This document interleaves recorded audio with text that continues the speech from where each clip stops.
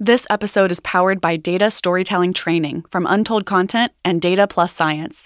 Transform your data into powerful visual stories by learning best practices in data visualization and technical storytelling.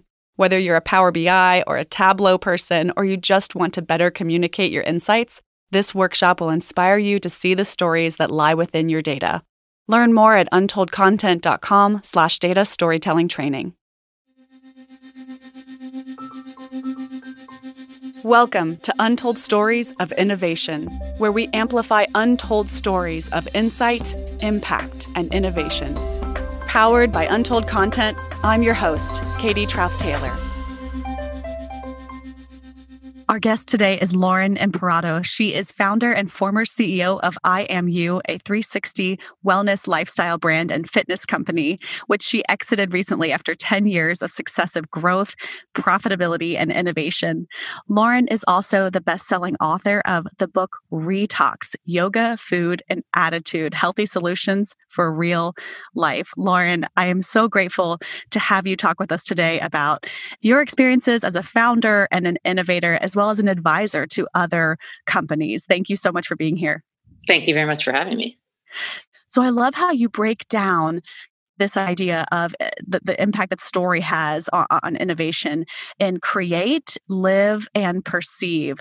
There's a lot of conversation out there about story living, meaning typically it's defined as a brand trying to create an experience for a consumer that helps them feel as though that experience becomes a story and that they are part of that story, or even that story living is sort of part of our everyday lives now. We sort of imagine and envision certain stories about our lives, and we want the products, the services, the people who we interact with, the communities that we build to all kind of fit within those narratives about ourselves. Is that what you're referring to when you say create, live, and perceive? In a way, yes. But I think that what you mentioned really is focused on the living part. But I think that how a story is created affects not only how it's lived, but how it's perceived by the user, the consumer, the public, et cetera. So I think that the other two prongs are actually really, really important and often forgotten about. You know, a lot of the time companies and entrepreneurs focus so much on the living of the story, they forget that the nuances of how it's created actually matter. Yes. Well, as a content creator, of course, I am so passionate about what you're referring to. Tell me more about your experiences as a founder and the ways that you were able to create story around the brands. Obviously, you're an author as well, so you're a natural storyteller. Thanks. Well, I think we often think that entrepreneurship or storytelling is one type of person or one type of company or one type of thing or another. I myself labeled myself as a non-creative for many, many years. And it took me a long time to realize that, storytelling and creativity comes from a lot of different angles. I was a romance language and literature major in college. And then I went straight to Wall Street and worked on the trading floor. And there I helped start businesses in Turkey and Brazil and in the States and in London. And that was a lot of storytelling. It was figuring out how to take this one financial product or this one political movement or this one economic movement and tell a story that was the right story to tell for the firm and for the client. And that naturally translates, even if you don't think about it as storytelling, innovation, or entrepreneurship, into other levels as well. So, it kind of comes from within in a certain way. And I think that forced stories are generally, at the end of the day, perceived that they're forced by the consumer or the customer. Fascinating. No, I love those points. And I think your background is so interesting. Can you tell us about that moment where you left Wall Street in order to pursue your own company? What were some of your fears? Tell us about that part of your personal story. That was scary. Yes. I really never thought that I was going to do what I did. At a certain point, I had really put my eye on getting really high up at the firm. And there was one particular woman there who always impressed me and I wanted to be like her. And I figured, maybe when I was retired, I would delve into wellness as a side project or sorts. But I started to notice, to use your phrases, the stories being told around me and the stories being perceived around me about each person's individual health and wellness. And you have to remember that, 12, 15 years ago, there was not a health and wellness industry the way there exists now. It just did not really exist to the magnitude, to the size, to the accessibility. And I started to teach and coach, with certifications that I'd gotten as a hobby, my colleagues and friends across the trading floor, across, different cities, across all different industries. And it was there that I realized that in a way, their story about how to be healthy was not really the reality. They had told themselves this story that health was difficult, complicated. Yoga was, new agey. Nutrition meant that you could only eat salad. And I went in and tried to shift that story. And in my free classes and teachings and coaching, I started to realize that this got a lot of momentum. And over a very short but quick but long period of time, decided to quit this career. And I have to think it was one of the scariest days of my life, including the fact that for like the week beforehand, I just kept bringing out pairs and pairs of high heels that I had under my desk. And everybody's like, where are you going with all those shoes? It's like, nah, it's just a new shoe wardrobe coming. Wow. I love that visual. That's hilarious. That's one of your final memories of that phase of your career. That and wanting to puke as I walked into my boss to tell him I was quitting. So what was the vision at that point? Can you take us, on that journey? Obviously, it was scary. I remember when I quit my job as well to pursue entrepreneurship. It was a really scary conversation to have. But tell us, what did you have in store what I had, at that point? Let's start with the foundation that I had was yoga teacher trainings. I was some nutritional coaching trainings, and I had not finished my official degree yet, but I had been experimenting with myself and colleagues who were very willing and kind, and mindfulness trainings. And I had been doing these all for free on my weekends and my free time in the evenings. And I had been working on clients and consumers. I had been teaching these free classes. So I had a foundation over many, many, many, many months, and seen almost like a petri dish, let's call it, of what would work and what didn't work, what resonated and what didn't resonate, what words jived and which pronouns absolutely, turned people off. And as I was sitting there on the trading floor or out at night with my friends, none of whom worked in Wall Street, I really came to realize that there was not a lens for health and wellness that spoke to the, type A go-getter in the know, like someone that wants to work hard, play hard. They want to have a social life, a booming career, and they want to be healthy. They want to go to that best restaurant, have that bottle of wine, but feel like $1 billion the next day, and succeed in all these different aspects of life. And that was really my portal. Was really a way or a lens or a toolkit of how to keep it together in modern life, which naturally translated into a book. Yes, absolutely. And it's really built this incredible community of people who have that same vision and goals for their lives as well. I'm curious, you, of course, you're an author, you have a background as an English major. We have that in common as well. I'm curious to know, now these days, when I look on your sort of public presence, you define yourself first as an innovator. And I agree. And I think there are a lot of people in the health or the wellness space who maybe don't put that as their very first, tagline or the thing that defines them most. Why do you choose to call yourself an innovator? To be honest, a lot of people were calling me an innovator, and I didn't feel it.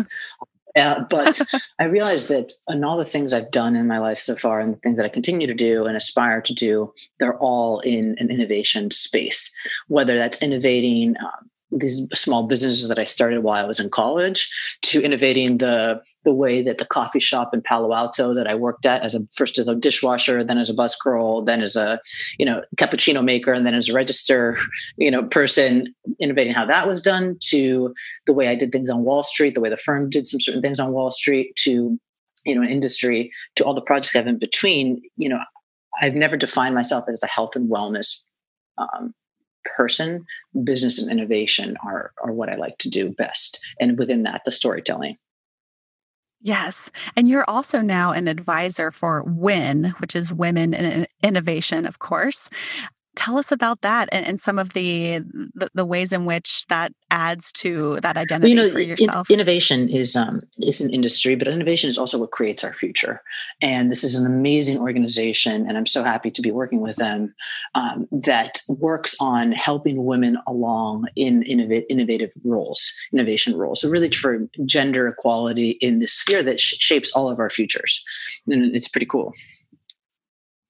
Yeah, absolutely. There are quite a few odds still stacked against us as women, unfortunately, in terms of getting venture capital and succeeding in the same ways that men can. And so it's really neat to see organizations form to again create community, create a larger story, and amplify it around how women are also innovators, can also be successful in these Yeah, and I ways. would actually even adjust a little bit of what you say, if I may. I think that women not Please. can be innovators. I think that they are. I think females are Right. innately innovative, Yes. whether it's finding something that gets lost by our significant others, or how to put dinner on a table in a different way. Like those are quote unquote more female things, or things that have nothing to do with the home. I feel like we're constantly looking at problem solving in a different way, and I don't know if that's from a DNA perspective, perhaps related to our caretaking, nurturing nature that is, that is shown that it is we are the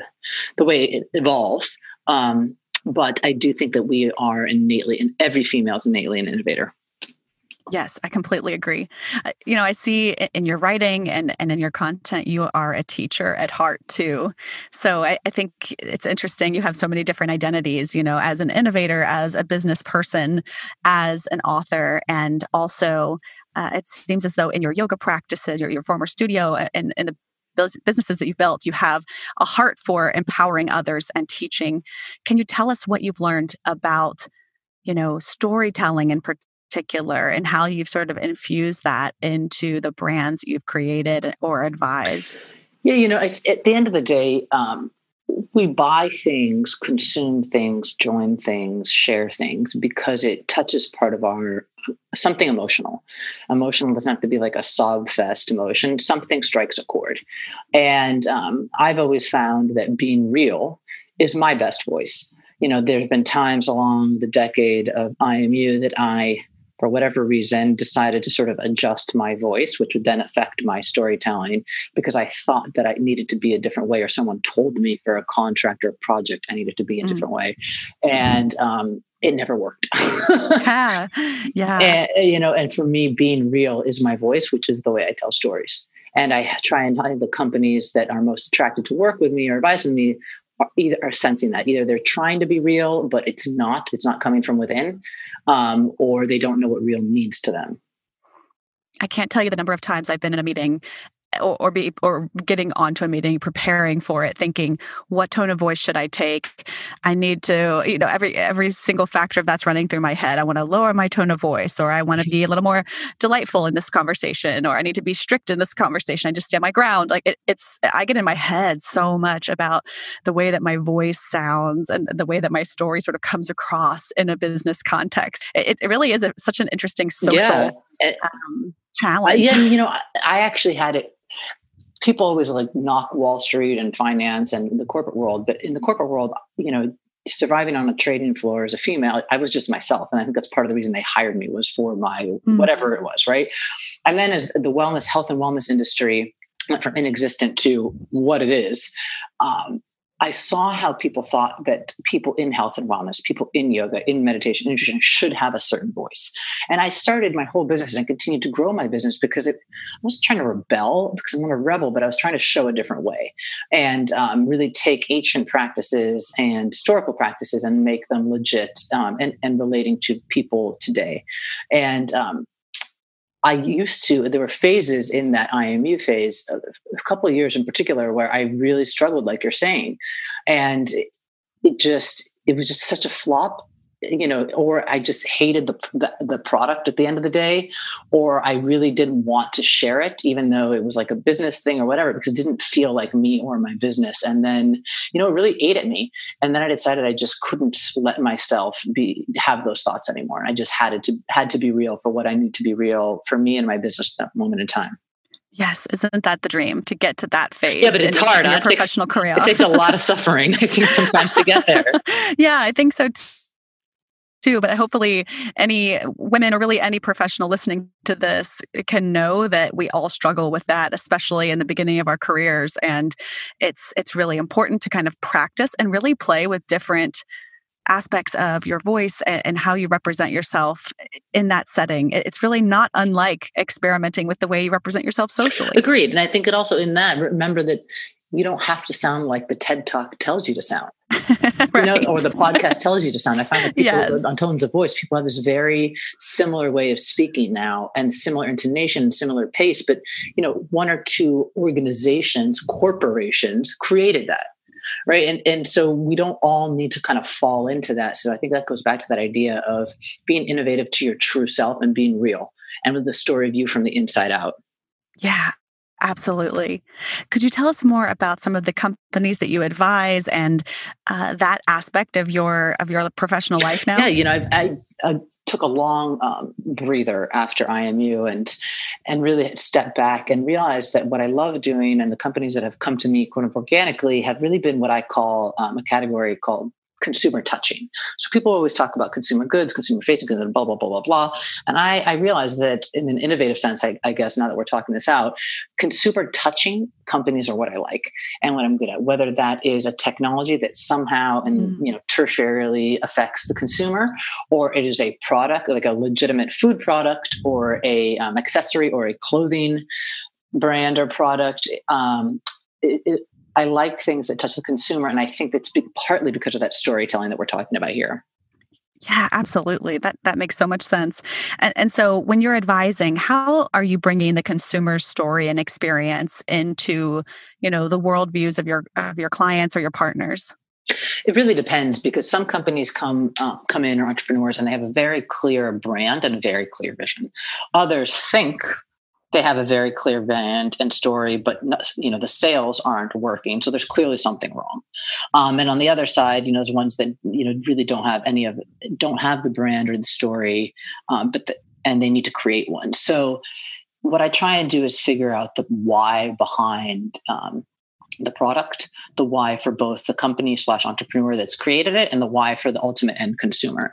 And a lot of the times, the business doesn't want to hear it, right? They have created a product or a technology in which they think that it should be received or used for this purpose and this purpose only.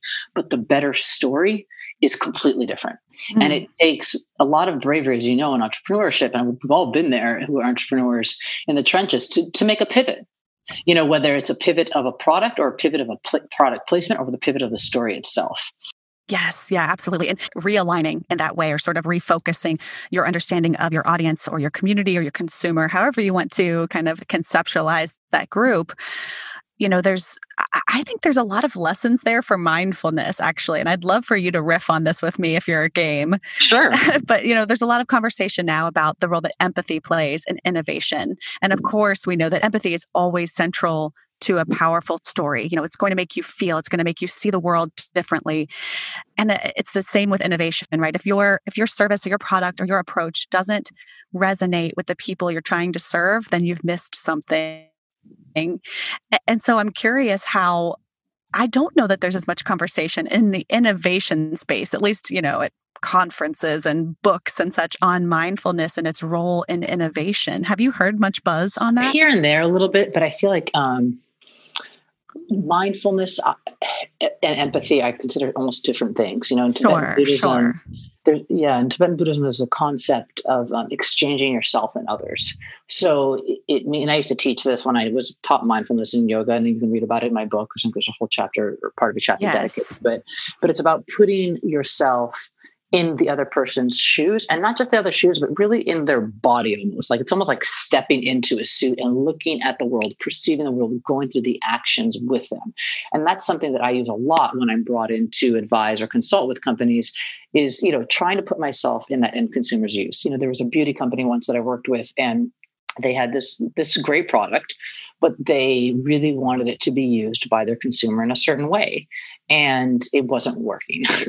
And all this investor money was going out and blah, blah, blah, all the bad things that you don't want to happen. And I came in and I said, okay, well, actually, if we look at these facts of your consumer base, their day-to-day lifestyle, their income, their challenges, what if we actually positioned the product to solve a problem of time management? And instead of being a quote unquote how you look product, what if we made it an efficiency product? And that was a subtle way of innovation by just trying to put myself in the consumer's shoes. Yes, absolutely. Yes, that makes so much sense. So I think, in those ways, I love that practice of taking a moment. Did you say you try to practice that kind of empathy building before you go into that kind of strategy session? Well, I do. I'm hesitant with the word empathy because I think it implies a lot of different things for a lot of people. So I'll go with I try and exchange myself and others, and the others being not even just the company, but the end user, that consumer that company is trying to touch. Sure, sure. So what about the relationship of mindfulness to innovation? Well, you can't. Innovation, I firmly believe, comes from being aware, from observing, and then letting those observations create something in your mind. So if you're not mindful, quote unquote, there's no way you're going to be properly observing something. Whether that is a laid back observation, so one that you don't even realize that is permeating your eyes or your ears or your nose or your mind, or a very conscious observation. Without being quote unquote mindful, it's very difficult, I think, to even be innovative or to be creative, which is a step of innovation. Yes, I love that point. Yes, that's completely true. And it's interesting too, even as founders, I know in the early days of, for instance, that's infused into the heart and soul of every decision. And then I think as years go by and the business gets more established, it can become increasingly more difficult to realign with that understanding of your purpose and the consumer. You sometimes have to, you just have to constantly have a mindset of curiosity, or as you said, observation about the world, about your customers, and how to continue serving them well. Absolutely. And also, reminding yourself of why you did it to begin with. And everybody has a different reason for that. But it can be hard, as you know, to manage expenses, income, revenues, blah, blah, blah, blah, blah, investment. And, it's hard to juggle all those things and to be mindful about all of them. Yes. With that in mind, what advice do you have, especially for those listeners who are really interested in innovation, whether that's startup innovation or they're working inside of a corporate enterprise and they're wanting to create change or have successful innovation projects? What advice do you have for them in terms of their mindset, the way that they approach that work? It doesn't always have to be one big bang. And what I mean by that is, some of the most innovative occurrences in our history, and definitely some of my more innovative moments, I don't even realize are innovative. I feel like sometimes if we force ourselves or try to solve for that, the right product doesn't come out. It's almost like when you have writer's block and you're forcing. You should just get up and go for a run and come back, and probably the next day or 2 days later, it'll come out streaming perfectly. Yes. One of my more innovative moments on Wall Street, was actually just because I didn't like my first position on Wall Street. And I was like, okay, my skill set isn't suited to the seat they gave me. And I started printing, instead of telling whole stories, I started writing 3 bullet points, printing them out on a piece of paper, cutting those pieces of paper in half, leaving those half pieces of paper on all the traders' chairs so they would see them and be like, weird, it's a half piece of paper. And it turns out that those trading calls were correct. And then that allowed me to move around the firm and get into a seat I liked better. Was that innovation at the moment? No, that was me problem solving, and I think that a lot of innovation is problem solving, but we try and force it sometimes. Yeah, we have this fancy word now it's like this buzzy catchphrase, and if we throw around the word innovation, and it will feel like we're doing something really, really important. Well, just like passion was the buzzword not many years ago too, right? It's like follow your passion. Now it's like be innovative. We catch on to these words, and that's that is what it is. But I think there's something quite important behind it. Yeah. And I think what you were referring to as well is not to psych yourself out to kind of meet these really large expectations around some of these buzzwords. At the end of the day, if you're being curious, observant, you're problem solving, and you're being mindful of what problems you're trying to solve, and developing solutions, then sometimes that looks like a big giant idea, and sometimes it just looks like a tiny tweak that can really change exactly. And make a big difference. Going back to our initial part of this discussion about storytelling, we know that by changing one pronoun, the whole meaning of the sentence, paragraph, and story can be altered. And I love that, as a constant reminder as I write that just, one tiny 2 to 3 letter pronoun can change everything. And those big, it's almost like sailing on a boat. These tiny tacks can make a really big shift in the final destination. And we should always remember that. I would love to hear about your process for writing Retalks. What was that like? It started with me sitting on the trading floor and being like, God, if we just had a manual for how to keep it together in this busy, stressful workday, it would be so easy, I love it. And then obviously I built the business, and I wanted to have this book, and no book had been made like that before. It was the really first of its kind that combined 3 different facets that are now considered one, quote unquote, wellness, but there hadn't been a 3-pronged book like that. And I wanted to do that because, if you have a stomach ache, sometimes it's because of something you ate, sometimes it's because of stress, sometimes because of how you slept, sometimes, there's 1,000 different reasons you can have it. So to just go to the diet book, nutrition book, meditation book, stress book, yoga book, religious book didn't make sense to me. Then you have 20 books. They all say something different for the most part. And you just want to solve your stomach ache. So I decided to break down the book or create a different structure for the book, which, was a bit rebellious, I guess, at the time, or whatever word you want.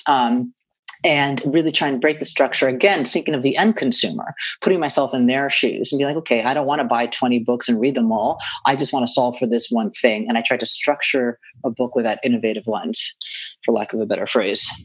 I love it. Yes, it makes absolute sense to combine those things. And I think it's really neat to hear, how really the whole wellness, sort of the identity of influencers, wellness influencers, it has so much more established identity to it now as compared to when you were first coming onto the scene in this space. And so it's really neat to hear the ways in which that really broke ground to kind of guiding us towards a larger understanding of wellness and how to encompass multiple facets of it into our ways of viewing ourselves and our habits. Yeah. And I mean, to give context, when I started my business and even I had a BlackBerry. All my original audio classes you can find on iTunes or Spotify, or video classes you can still purchase. Those are all originally filmed on a BlackBerry or a camcorder, right? Like, that's how long ago this was. And, did you know how important content would be to the growth of your business when you first started out?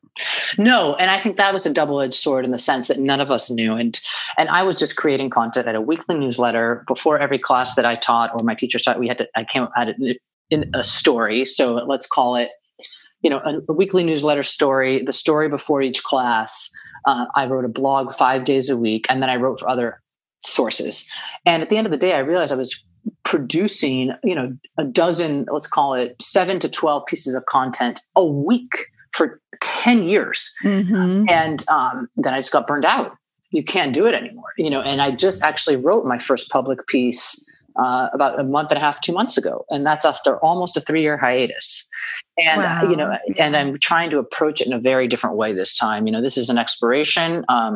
Even the way I approach the social media, I'm trying to be a bit, quote unquote, rebellious or innovative or whatever there too. I love it. Yes. I love following your work on social media. And just, I think that this constant desire to create more content, whether it's from, quite frankly, a corporation, whether it calls itself a medium to small size startup or a larger corporation, and consume content, it's gotten a little out of hand because we're not really processing or thinking about not only what we're creating, but what we're consuming.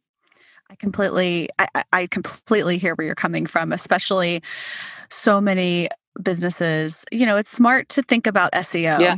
But when it comes down to quantity over quality, it becomes very dangerous when we leave the world of evidence base and everything is just about an algorithm. It inculcated with content that is not well thought through. It's not pulling in the insights of experts. It's not even really referencing, those research-based or evidence-based, the facts that we need to have in order to know whether that resource is legitimate or not. So there's a lot, I think, that still needs to be done when it comes to continuing to remind ourselves that quality is critically important. And, you see a lot of advice around content marketing really just focused on how do you produce. But if you're not being mindful about how you do that, you're really putting the world in a worse place. I couldn't agree with you more. And I also think, though, it's so challenging because the world, in many ways, is run by a few very large platforms. Yeah. And they control the algorithms completely. And that was one of my biggest frustrations, towards the end of my time at IMU, is that here I am creating stuff, and then they change the algorithm, or they decide I haven't created enough, and then you get bumped, and then blah, blah, blah. And that whole cycle, so well, starts. Yes. And then you get stuck in this situation as a small business, as an entrepreneur, you get stuck in this really moral paradox in a certain way. For me, it was a moral paradox. Do I dive into what these large companies and large platforms want me to do, which is create more despite the quality? Or do I stick true to who I am and who I want my business and personal self to be? And that is a very hard line to walk every single day, particularly when the basis of reaching consumers now, whether it's reaching their minds so encouraging them to think, or in my case, make them feel better, is through these platforms. When I started also, there was no such thing as Instagram when I started my business. There were no influencers. So I had to live this whole, trajectory of none of that to being told that I need to look lighter and more boobacious and soft on my Instagram photos, and yeah. And then meanwhile, you see people on the other side, particularly in health and wellness, who have literally no degrees or expertise in this, but they have a look that consumers like. So it's a very tough, moral dilemma in my mind. I completely agree with you. And I think more, digital literacy will help the world. Yeah. And so if we all continue to commit, but the most important thing, like you said, is staying true to the story that you want to live out in your professional and personal life. And, yes, you have to be resonating in order to reach people where they're at. But at the same time, if I kind of equate it to the experience that people have when they go on Survivor, you don't want to have your story is resented and is so dark and evil that you have to live with those choices for the rest of your life. You probably won't win the $1 million with that approach either, come to find. But it's hard. It's very hard. It's a decision I feel like I had to make every single day, multiple times a day. And by the way, that doesn't always win you accolades or profit or clients, but I really had to make it from the inside for myself to sleep with myself at night. Yes. Thank you for sharing that. And, you do see a lot of influencers burning out for those reasons. And so, gosh, it kind of goes back to the hope that the world can continue to be a kind place, even if we're virtual and we're removed from one another like we are right now with the pandemic that we're all trying to kind of fight against together. I launched a new blog during the past couple of months called Between the Waves. So betweenthewaves.co, and that first piece I wrote, my first public piece in almost 3 years, is actually about that. I encourage you and your listeners to check it out if they don't mind. Yes, definitely. Please check that out. If you're not already following Lauren Imparato on social media, please follow her. Definitely read Retalks. And I'm so inspired by everything we've talked about today, Lauren. Thank you so much for being here on the podcast. Thank you for your time. It's been a fun chat. Absolutely. Take care. I'll talk soon. Talk to you soon. Thanks for listening to this week's episode. Be sure to follow us on social media and add your voice to the conversation. You can find us at Untold Content.